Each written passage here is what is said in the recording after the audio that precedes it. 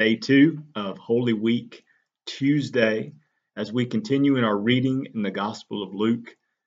Today, I want us to, we read in Luke chapter 20, verses 1 through 40, and a little bit of overlap with what we read yesterday, but that was to give us a lead in to what Jesus is doing here.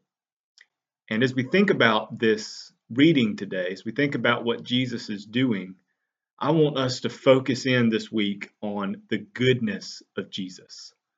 And I want our hearts to grow larger in love with Jesus.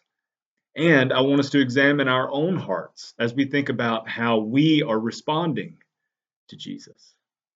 What today's reading showed us is that Jesus was in the temple, he was teaching the people, and really the wisdom of Jesus was put on display. He opens up this reading today with a parable. And he said, I'm just going to read this part to you. He says, and he began to tell the people this parable. A man planted a vineyard and let it out to tenants and went into another country for a long while. When the time came, he sent a servant to the tenants so that they would give him some of the fruit of the vineyard. But the tenants beat him and sent him away empty-handed. And he sent another servant. But they also beat and treated him shamefully and sent him away empty-handed. And he sent a third. This one also they wounded and cast out. Then the owner of the vineyard said, What shall I do? I will send my beloved son. Perhaps they will respect him. But when the tenants saw him, they said to themselves, This is the heir. Let us kill him, so that the inheritance may be ours. And they threw him out of the vineyard and killed him. What then will the owner of the vineyard do to them? He will come and destroy these tenants and give the vineyard to others. When they heard this, they said, Surely not. But he looked directly at them and said, What then is this that is written? The stone that the builders rejected has become the cornerstone. Everyone who falls on that stone will be broken to pieces, and when it falls on anyone, it will crush him. The vineyard, obviously, is Jerusalem. It's the remnant of the Jewish people from the Old Testament. The owner in this story is obviously God, and the servants that he sends to the tenants to get fruit from his vineyard are the servants of God, the prophets of the Old Testament, the good kings and leaders of the Old Testament, and the beloved son of the owner is obviously Jesus. And this is just the one thing I want us to focus on today is the goodness of Jesus, to obey and to unite with the will of his Father, to come to these wicked people knowing what would happen to him. This reading today reveals that the people that Jesus is going to in Jerusalem are obviously wicked. The religious leaders are obviously wicked, hard-hearted, spiritually blinded men.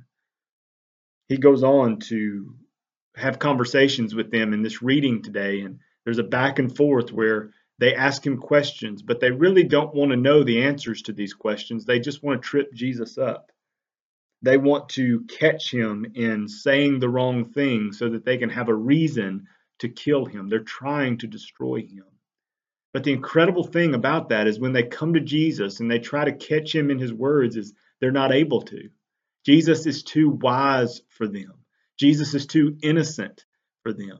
He's too good and too strong for them. And every time they try to catch him in something, he answers them in a way that leaves them dumbstruck. Obviously, even before these wicked men, Jesus is not just a normal dude.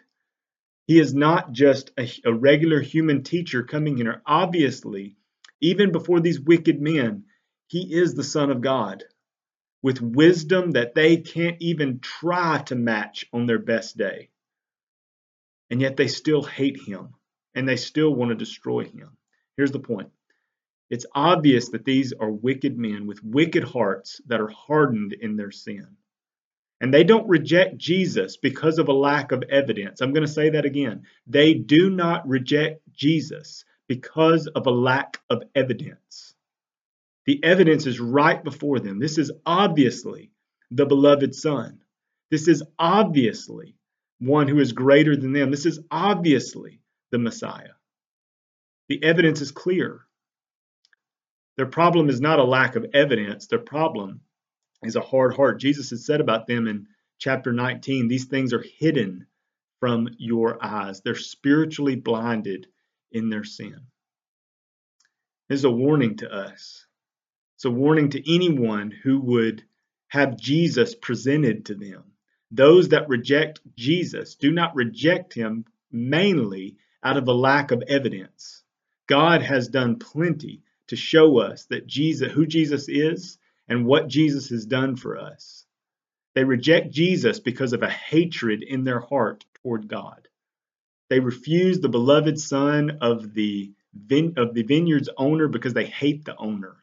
They really don't want him to rule over them, so they reject his son.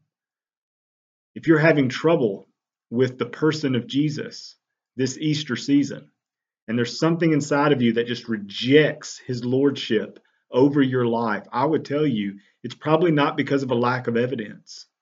The evidence has been presented. Throughout history, throughout the scripture, through the church, Jesus has been revealed.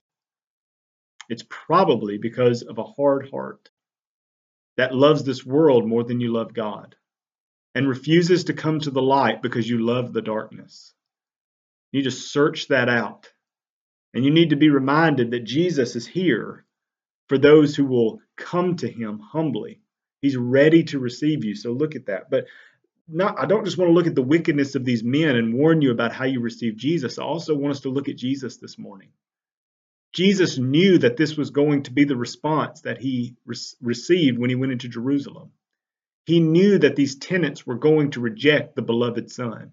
He knew that they were going to kill him and try to take the inheritance of the Father, that which they do not earn, but that which they think they can take through violence and killing him. He knows that no matter what answer he gives to their objections and no matter what wisdom he shows right in front of them, he knows they're going to reject him. He knows they're blinded. But doesn't that show you the goodness of Jesus? Doesn't that show you in the lowly, loving nature of Jesus? Just how good he is, knowing they're going to reject him, to give himself to them anyway. He walks into this not with an army, but on a donkey.